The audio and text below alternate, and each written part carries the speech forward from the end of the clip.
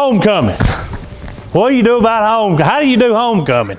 What do you do on homecoming? All this stuff been running through my head for the last 2 or 3 weeks because I plan so far ahead for stuff, you know.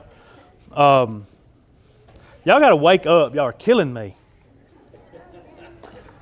I want to start by first of all saying thank you to our decorating committee, I think we're calling them. They've kind of dressed us up a little bit in here and kind of took us back in time. They've also done some decorating out in the CLC, and I appreciate them doing that. Thank you to Miss Tara. The boards that you see out front that have all the church history stuff on it, she put all that together. It's stuff that other people have found over time. She just kind of gathered it up and put it on the boards, but I really appreciate her putting that together and doing that. And then I want to say a great big huge thank you to Brother Kevin and Miss Chastity. A few years ago they went back and did a bunch of research and put together kind of a church history thing, and I'll be using that this morning. So what the information I'll be giving you, I didn't have nothing to do with. I just asked for a copy of it. But I want to share some of that with you. A few years ago Kevin kind of took the time and read the entire story of the history of our church. And I'm going to hit some of those highlights this morning and kind of bring some of that to memory. But I want to first kind of get into our purpose this morning and the purpose for homecoming in general. Why would you celebrate homecoming to start with? And what does it mean? And what's it about? And that kind of stuff. And this is Nick's take on it.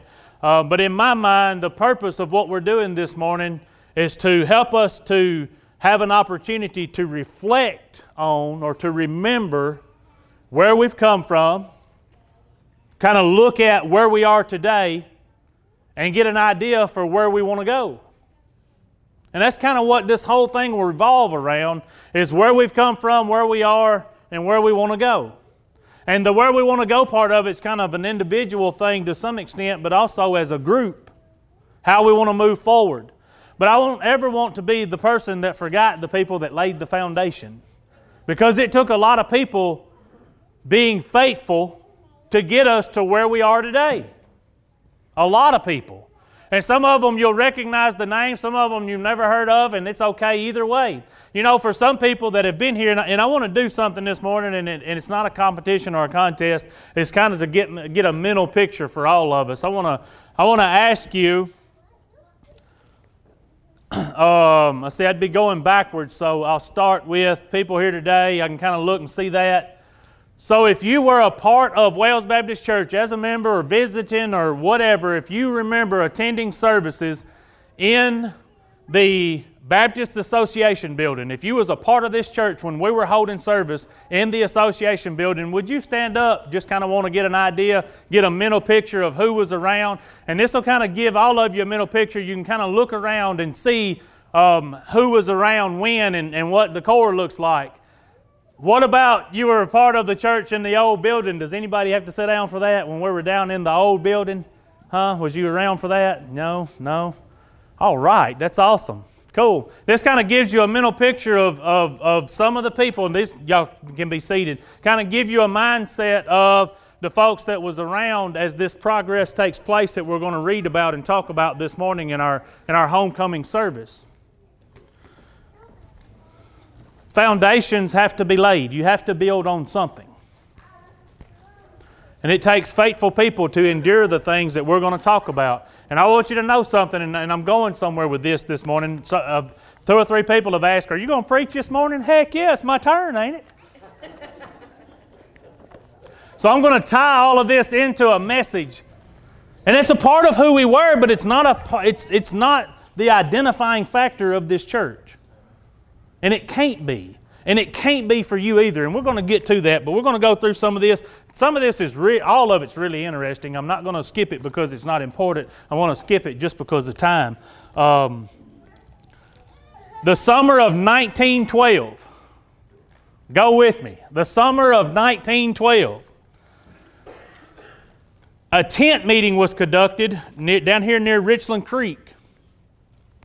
And during these meetings, it had become evident that the community needed a house of worship. So Presbyterians come in here and held some tent meetings down here by Richland Creek. And during that, they seen the hunger for God's Word. And they said, hey, there needs to be a place of worship in this community. This was in 1912, right? In the fall of 1913, near the site where the tent had been pitched, the George S. White family donated and deeded the land to the Presbyterian Church USA. And next, the work began on the structure by William C. Morris Sr., Mr. Rogers, Newt White, and George White. In February of 1914, the house of worship was completed. That was the old building that we used to have church in down here in the curve, that if you look at the pictures back there, the church that burnt, that's that building. 1914. It was built by the community. The land donated by people in the community. And then they went out there and actually put their hands on it and built it, because they seen a need for a house of worship in this community. Now stop for just a moment. If nobody does that, do we exist today as a church? I mean, who knows, right? But because it did happen, because somebody saw the need, and because somebody put a plan into action, somebody donated some land, somebody donated some materials. I mean, this wasn't coming out of a budget, right? It didn't exist. So people just seen that there was a need and rallied together and made it happen. What an interesting concept, right? You just see a need and you rally together and you supply whatever it is you can supply to help meet the need, and it becomes a church. And the foundations for what you and I have today. Keep going with me. All right. Now I'm going to throw a bunch of dates at you, and I'm not going to bore you with a bunch of the details, but I want to kind of quick history get us up to a point where we can grab some. And again, it's not because this other stuff isn't important. It's just a time thing. So at that time, Wales Church was a Presbyterian-based church in 1914 at the very beginning. All right, over the years, and we're talking from 1914, I'm going to bring you all the way up to somewhere around 1977. The church flourished, it done great, people attended, they was never without a pastor, they had multiple pastors. I have a list of about 6 or 7 pastors here in different time frames that they served from 1914 to 1977. All right. In 77, the pastor's name was J.L. Perry of Lawrenceburg. He led the worship service until he retired in 77. All right, in 77, the number of people in attendance had dwindled so bad that Reverend Perry retired, and no services were held for 2 years. So from 77 to 79, the church was basically closed. Now listen to this. During this time of shutdown, the house of worship almost became a storage barn for hay. Somebody wanted to make a hay barn out of it. Not somebody, but we'll see here in a minute. They wanted to make a hay barn out of the old church building.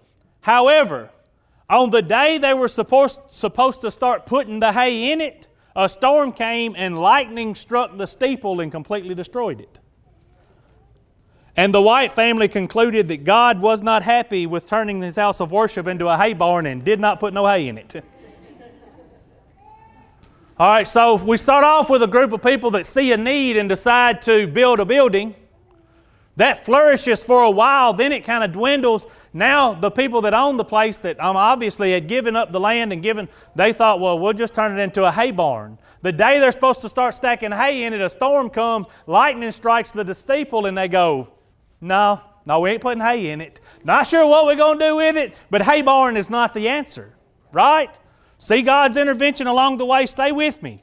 In August of 1979, on a hot Sunday afternoon, several people of the Presbyterian of Middle Tennessee went out into the community to take a survey of households from 2.5 to 5 miles out from the Wales Presbyterian Church. This survey was to determine whether the church could and should be reopened. Finally, on August the 19th, 1979, the church reopened with 14 original members and 6 visitors. So 20 people came together to have service. This is in August of 79. At 1980 is when Charles Wingard I'm saying his name right, Wingard, came to be the pastor. He was fresh out of college. He spends a couple of years here doing everything, whatever, cutting grass, painting signs, it don't matter. Whatever had to be done, he done it. He was just out of college and green as a gourd and happy to have it. And he done that from in 1980 until 84. Not the whole time him, but different people in and out. The fluctuation of attendance, and at times they only had 3 people present in the services from 79 to 84. So again, it's declining, it's falling off, going back to the hay barn idea, so to speak. And then Charlie goes back, and a guy by the name of Robert Kozar came to serve in Linville, Brick Church, Frank Ewan, and Wales. So he had 4 churches, done the best he could do. You can try to kind of imagine a person being the pastor of 4 different churches and trying to meet all those needs. I mean, it's 2 of us trying to take care of 1, so I can't imagine 1 trying to take care of 4. You know what I mean? It's just a wide open, and done the best they could do. But of course, during that time, it's already going downhill, and that's not going to help things when that's the situation you have. So that was in just after 84. And then somewhere down the line in 84, Mr. William Morris met Mac Pinkleton, and after some discussion, Brother Mac agreed to preach early morning services at Wales. At the time, Brother Mac was also the pastor at New Hope Baptist Church. So he's coming to Wales in support. As a matter of fact, when they end up dissolving in 1984, January of 84, the Presbyterian of Middle Tennessee told the church that they would have to make a decision about the future of the church. The church asked them to dissolve it, and they did that. April 26, 1984. That resolution was adopted by the Presbytery, which means it went through, and they decided to dissolve the Presbyterian Church at Wales in April of 84. Following the dissolving of the Presbyterian Church, several members were baptized into the Baptist Church, with New Hope Baptist Church sponsoring the Wales Missionary Baptist Church. Now think about this. Y'all make sure you lock in on this. At this time, this church has been dissolved as a Presbyterian church. Brother Mac, a Baptist preacher, has been filling in on Sunday mornings. He's a pastor of another Baptist church called New Hope. All right, New Hope takes Wales in under their wing, calls it Wales Missionary Baptist, and what it is New Hope has become the sponsor of Wales Baptist Church. That's what it boils down to. They're kind of standing behind it. We're using their pastor, or they were using their pastor, and just kind of pushing it along, not letting it completely dissolve as a church or a light in the community. Just trying to keep it going enough till God can do the next thing. Well, He does. September 30th, 1984, Wales Baptist Missionary Church became Wales Baptist Church. They're out from under New Hope in 84. At the very same time, Brother Mac resigned from New Hope and accepted pastor of Wales Baptist Church. Hey, where's my business and finance guys? Listen to me. At that time, there was $10 in the treasury and they had 10 members. They didn't need a budget and finance committee, Tim. They didn't have one. $10 in the treasury and 10 members. That is in 1984. Brother Mac decides to become pastor, and from there it takes off. Now I'm going to talk about read about some of the things this is where I start to remember. And I'm not sure, I wasn't ever sure of dates, and I'm not sure about my mind and how it works and the things I can remember and what I think I remember and what I really can't remember. But this stuff I remember. In 84, I was born in 77, right? So in 84, I'd be what, 8 years old? 7 years old?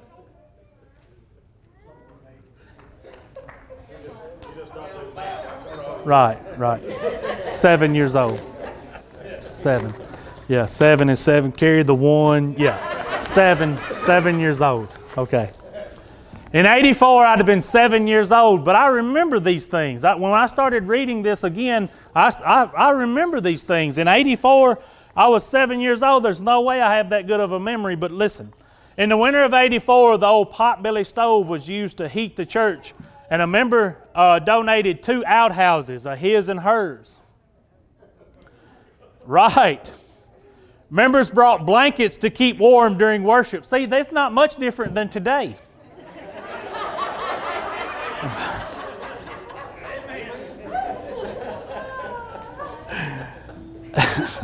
So see, it's homecoming for some of y'all every Sunday. One of the members is quoted as saying that it was 20 degrees in the far corners of the church building during service. Now, I remember this old potbelly stove. I remember it. I remember Mr. Donovan coming early, being at service early. Him and J.O. Scoggins would be there early. Maybe across the road would come and start the fire. Start the fire. Come in before time and start the fire. I mean, it's literally a potbelly stove. Listen, the ceilings in that thing were like 20 foot tall. It made a good hay barn. I ain't gonna lie to you. The walls were straight up and it was straight across. And when you walked in there as a kid, it felt like I don't know. I mean, it's like a big coliseum in there. And then in the middle of it, in the middle of the aisle, about the third or fourth pew back, was a cast iron potbelly stove with a chimney, a stack that went all the way up through that. I mean, I remember this stuff. And I can remember coming in there and it being 15 or 16 people huddled around that stove. Everybody sat right there to listen to the preaching because that's where the heater was, right? And about the time service was over, it was comfortable in there. It wasn't too bad at time to leave. And I tried to sit and remember at 7 years old, there's no way I have that vivid of a memory of the things and events that was taking place, but I guess so. I was able to remember a little bit more than I thought I could. Because I remember this next part. By the winter of '85, the old potbelly stove had been replaced with gas heaters. In the summer, window air conditioners were added and the cracks in the floor were covered by carpet.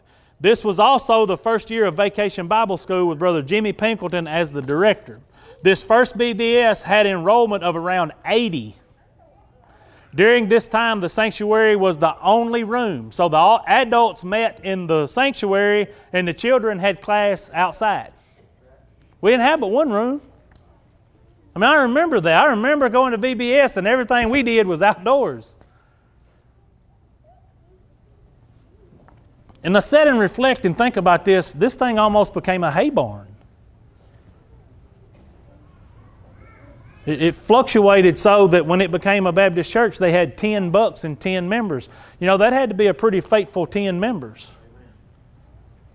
And today, I don't know about you, but today I'm pretty thankful for those folks.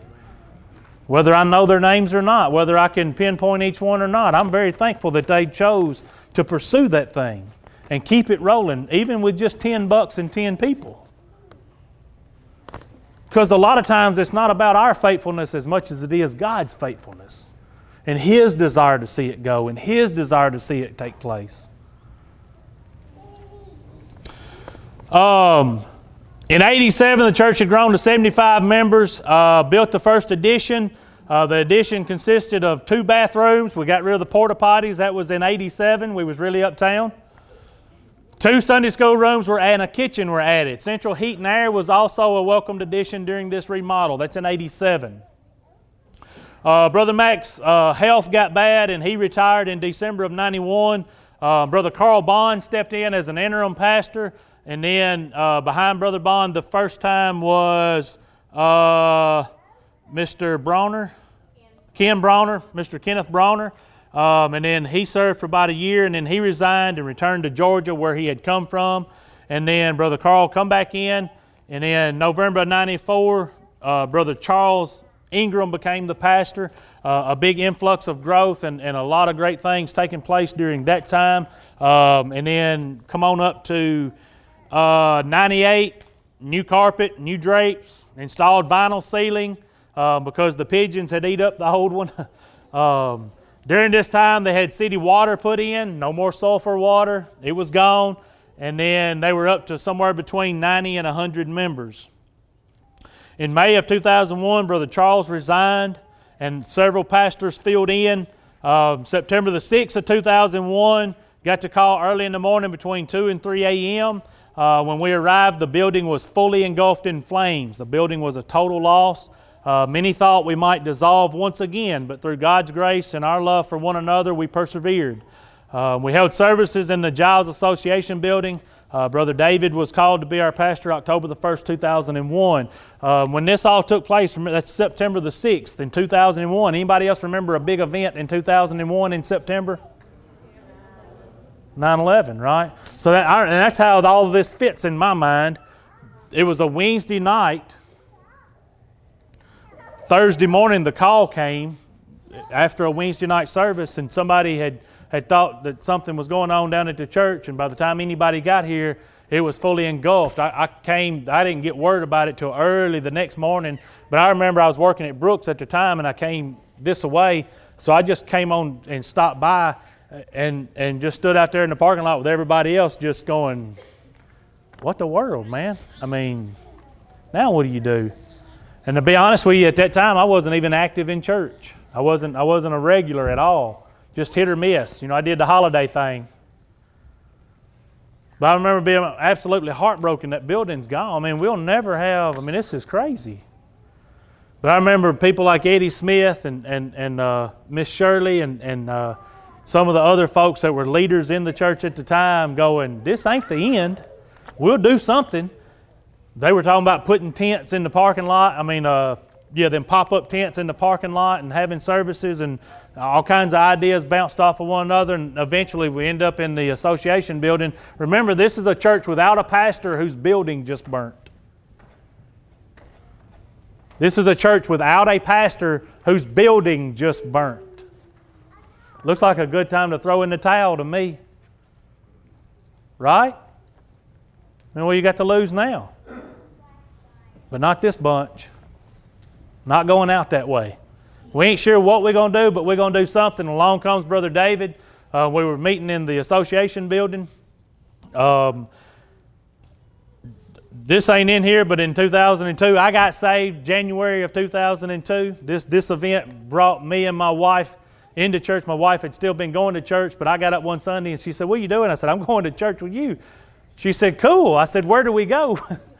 She said, if you're going to go anywhere you want to. I said, well, I'd like to go back out to Wales. She said, well, let's go. And we went out to the association building, and that's where all of my story begins, is in the middle of this story it begins. A person who at 7, 8 years old had attended this church, and now here I am back, and it all intertwines. And again, it's all because people were faithful to just hang on. When it was $10 and 10 people, when it was a burnt building and no pastor, people just refused to quit. They refused to quit on each other. They refused to quit on God. They didn't look at it and go, now God, look what you've done. They just gathered up what was there and moved on to the next thing.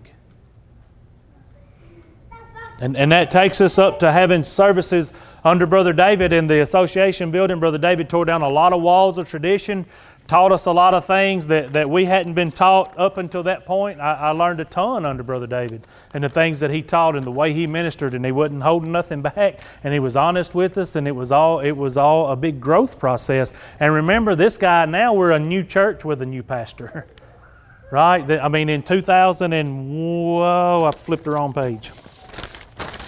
2000, I think we was in 2002, right? We end up at the old, and that's a pretty neat story too. This property became available. Kind of looking for a place. Do we build in the same place? That lot floods. If it rains too much, you can't have church. That church was built on stilts. It had a big foundation underneath it because if it rained, it would flood. So do you rebuild there? Do you move somewhere else? Well, this land came up for bids. The city actually had the land, and they released it, opened it up 6 acres for bids. And of course, the church put in a bid. So did the guy that's actually next door now, Lockridge, Tim Lockridge. He put in a bid. We go to the bid reading and find out we didn't get it. He outbid us. He gets the land, and somebody goes to him and tells him, what's going, talk to him and go, this is what's going on. And he just pulled his bid back and said, never mind, y'all can have it.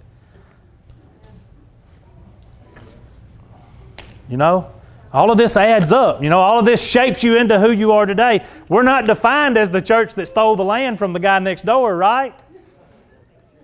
Right? We're not defined by that, but it shapes us, right? It causes us to be who we are today. And at times, you have to stop and reflect on these things and be thankful and grateful.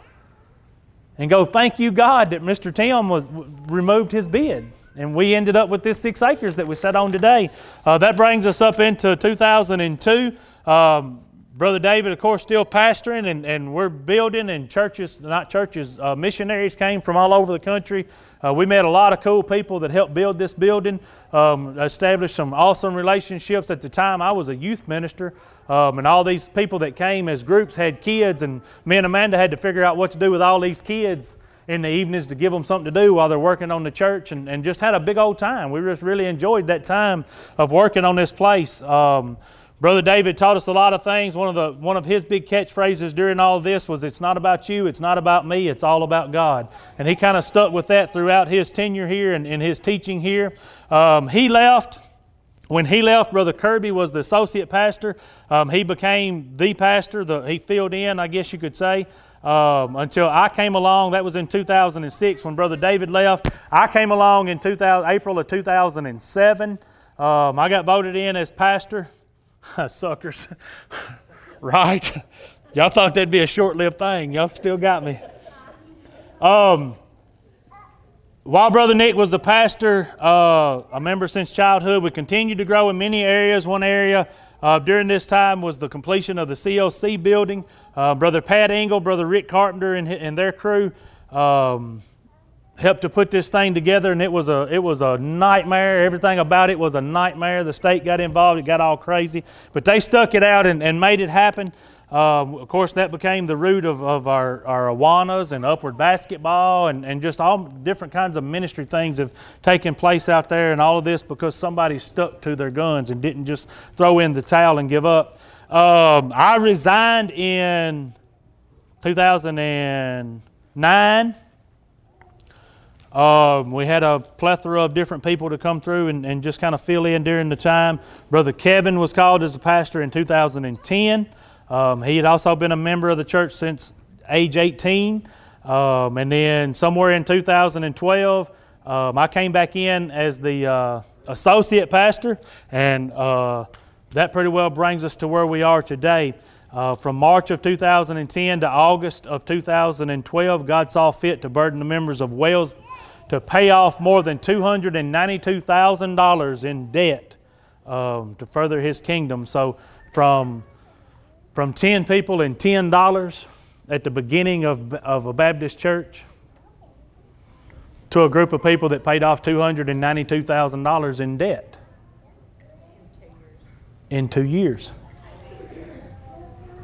Because nobody quit.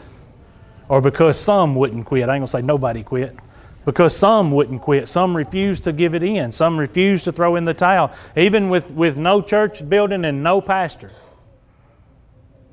We're going to figure it out. And listen, what we built here, that down there would have fit inside of here. We had no business looking and going, that's what size we need. There was nothing that indicated except for faith. That was all. And it got done, and God's really, really blessed us. And again, a time of reflection. All of these things shape who we are as a church family today. All of these things play a part in the shaping and molding. But none of it identifies us. Again, we're not known as the church that burnt anymore. We're not known as the church in the association bill. We were, and that shaped us, and it's a great part of our history, but it's not who we are. So many of us as individuals want to hold on to our past and be known by what we were. You shouldn't be. A time of reflection is a good thing, a time to sit down and look back and see where you've come from and the people that God's used in your life to play specific roles to get you to specific places. That's a great thing to do, but it's not okay for you as a Christian to be identified by who you were. Ever. It's okay to remember it and reflect on it and see what God's done in my life and where He's brought me. As a matter of fact, I do that often. But it's never okay for me to sit down and be identified as who I was. And here's why. 2 Corinthians chapter 5. I'm going to be brief this morning. 2 Corinthians chapter 5, verse 16. For now on, therefore, we regard no one according to the flesh, even though we once regarded Christ according to the flesh. We regard Him thus no longer. Therefore, if anyone is in Christ, he is a new creation. If anyone is in Christ, he is a new creation, not a modified version of your old self. Right? Not identified by the things in your past. Right? A new creation. If you are in Christ, you are a new creation. Listen, where we are today matters. Where we have been matters. But where we're going tomorrow is not dependent on where we have come from. It's dependent on one thing. Where's God leading you to? That's it. The same is true for you as an individual. Who you have been is not going to determine where you're going. What's going to determine where you're going is what does God say? Where does He desire for you to be? Because you are a new creation. Too many Christians are living in their past. You're letting things that are old hold you back. Listen to me. As if there's nothing else you ever learn, you've got to learn what forgiveness is. And you've got to learn that for two reasons. Number one, so you can understand that God removes as far as the east is from the west when you ask Him to, when you repent of those things. And the second reason you got to learn it is so you can hand some of it out. Some people say you got to learn to forgive yourself. You can't forgive yourself. If you could do that, Christ didn't have to die on the cross. He's not waiting on you to forgive yourself. He's waiting on you to accept the forgiveness that He's offering, so you can move forward and become what He has in store for you. It would be a sad thing that if we sat down as a church and said, well, we'll just always be known as that church that burnt. Every time something happens, we just go, well, remember now, we did have that church to burn that time, so we can't help it. Right? That's what people do. Well, just remember what she's been through. She can't help it. Yes, she can help it. God says she's a new creation. Right? So act like it. Act like it. Claim the promises of God and quit living in the junk behind you. It's okay to reflect and look back. It is. It's cool. Because you need to be appreciative of where you've come from and thankful to God Almighty that He didn't leave you there. But you can't keep falling back on that as a crutch for your bad behavior and your bad attitude. Right? You got to wake up and be the new creation God has created you to be. And quit living in the junk behind you. That stuff's behind you for a reason. You know why the windshield on your car is this big and the rearview mirror is this big? Because what's in front of you is more important than what's behind you. Right? Why are you living like your windshield is this big and your rear view is this big? God says if you are in Christ. Listen, this is important. If you are in Christ, you are a new creation, not a modified version of the old you. This isn't about controlling your behavior.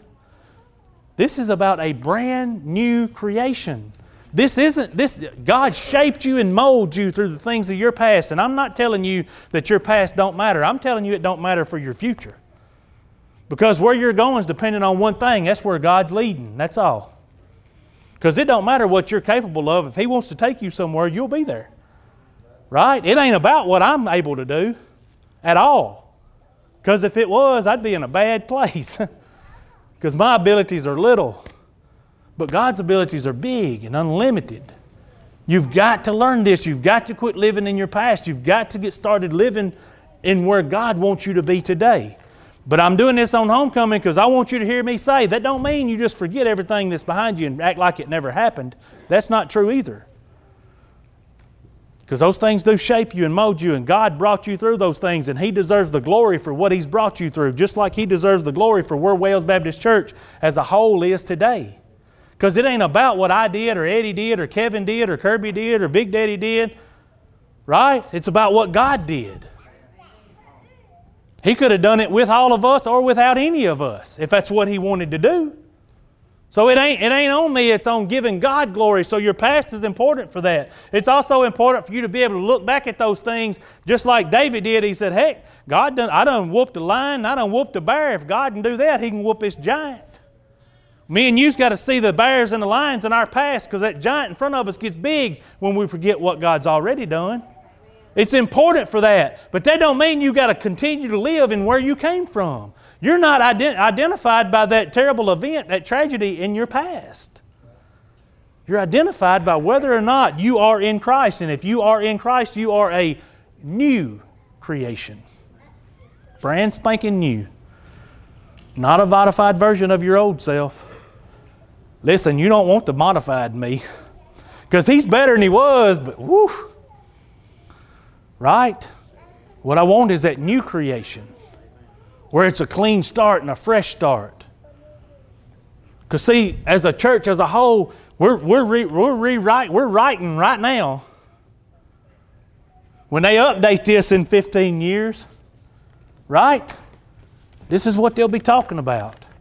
And I hope it's full of nothing but the great things that God has done through the congregation at Wales Baptist Church. Things like mission trips to Guatemala, right?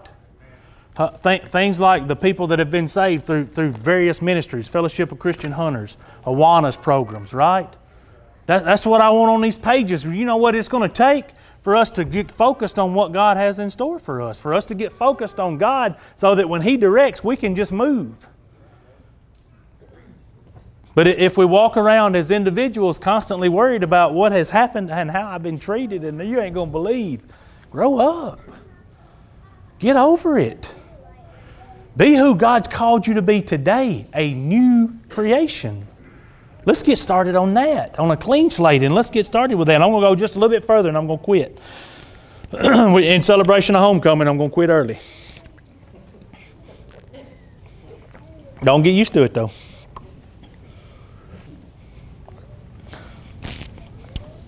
Verse 18, all this is from God, who through Christ reconciled us to Himself and gave us the ministry of reconciliation. He didn't reconcile me so I can just be reconciled. He didn't give me forgiveness so I can just have a pocket full of forgiveness. He don't show me mercy so I can just walk around with mercy all over me. He gives me these things so I can reproduce them into the people around me. Right? In other words, reconciliation came to me so I could have a ministry of reconciliation. Forgiveness was given to me so I could learn how to forgive. Mercy was given to me so I could learn how to show mercy. God ain't ever give you anything that's just for you and you alone. He gave it to you so you can share it with the people around you. He gave it to you so it can become a ministry for you. So you can spread these things, and so He can look down and see nothing but reflections of Himself. That's what He wants. That's what He desires, is for us to be reflections of His glory. And you know how you put that on display? Reconciliation, forgiveness, fruits of the Spirit. Galatians 5, go look it up. Those are the things God wants to look down and see out of each one of us as individuals. Those are the things He's instilled in us so we can pass them on to the people around us. But instead, we're selfish. And we want what we want, when we want it, how we want it. We want it to be the right color and the right size and the right smell. And we don't care what it costs anybody around us as long as we get what we want. Well, that's just not okay. It's about being that new creation. Last thing. That is, in Christ, God was reconciling the world to Himself, not counting their trespasses against them, and entrusting to us the message of reconciliation. You know, there's a lot written about the history of this church and this group of people. A lot more than I took time to share with you this morning. But I want to tell you one thing that I've always been proud of about this group of people. And it was their ability to love no matter who came through that door. I can't tell you, and I still hear it today, I can't tell you how many people over the time that I've been in the leadership positions in this church come through that door and they come back and I go, what brought you back? And they say, when I come in that door, I just felt loved. And it didn't matter what I had done. It didn't matter where I had come from. It didn't matter who I was. They just loved me. And in my opinion, that is exactly what Paul's talking about here, a ministry of reconciliation. Because if all we do is point fingers at the things that people are doing wrong, we don't have the opportunity to love on them and point them towards a reconciled relationship with their Creator. So no matter how many times the building's burnt, how much time we spent without a pastor, we still don't have any excuse to do anything but love folks. Right? That's because we're new creations. We could be bitter about it. You realize somebody came in that night and set that building on fire. They poured gasoline, kerosene, something down the aisles, right? They stole a few guitars that belonged to some of the members that played. And they set our building on fire. They deserve, right? And we can live there. We can stand there because we still today don't know who it is. We could have spent all that time and effort pursuing that person, but where would that have brought us? Right? You've got to move forward. You've got to keep going. You've got to put on display the things God says put on display and quit living in it. We could be bitter. We could be mad. But to what end? Where does that take you? Right? So why are you so mad? Why are you so bitter? You're a new creation. Quit dwelling on the things behind you and start focusing on the things in front. Right? Right? Yes, no, maybe I don't hang with you. I ain't picking up what you tell me something. Right? Thank you. I need something in return up here. I need to know you understanding what I'm getting at. Because this all made perfect sense when I was putting it together. But that don't mean it's going to make perfect sense when it comes out. You know what I mean? Listen, thank you. Somebody's catching on. Just in time to quit. Listen, I want to y'all going to come back up here, Chris. You okay with that, ain't you? I want to give you an opportunity to, because I had told them that we wasn't going to do it this way. I didn't realize the direction it was going to go, just to be honest. But I want to give you an opportunity to whatever God has laid on your heart to address that this morning, whatever that may be. Whether you're still the old you, maybe you ain't a new, because the only way that you're a new creation is if you are in Christ Jesus. So maybe you ain't been that new creation yet. Maybe you ain't had salvation yet. Maybe you ain't got a relationship with Christ yet. And if that's you, I encourage you to address that right now, right here this morning. That you just come and say, hey, I don't understand. I'll do my best to explain. And if I can't, I'll grab Brother Kevin and he'll do his best. And if he can't, we'll just go down the line till we find somebody that can. Because we want that's the most important. Or maybe you've already got that secure in your life and you know there's no, but you just realized this morning, hey, I'm still holding on to a bunch of garbage from the back side of my history. The things that are behind me. I want to give you an opportunity to turn that loose and start living as that new creation that you claim to be if you have Christ as your Lord and Savior.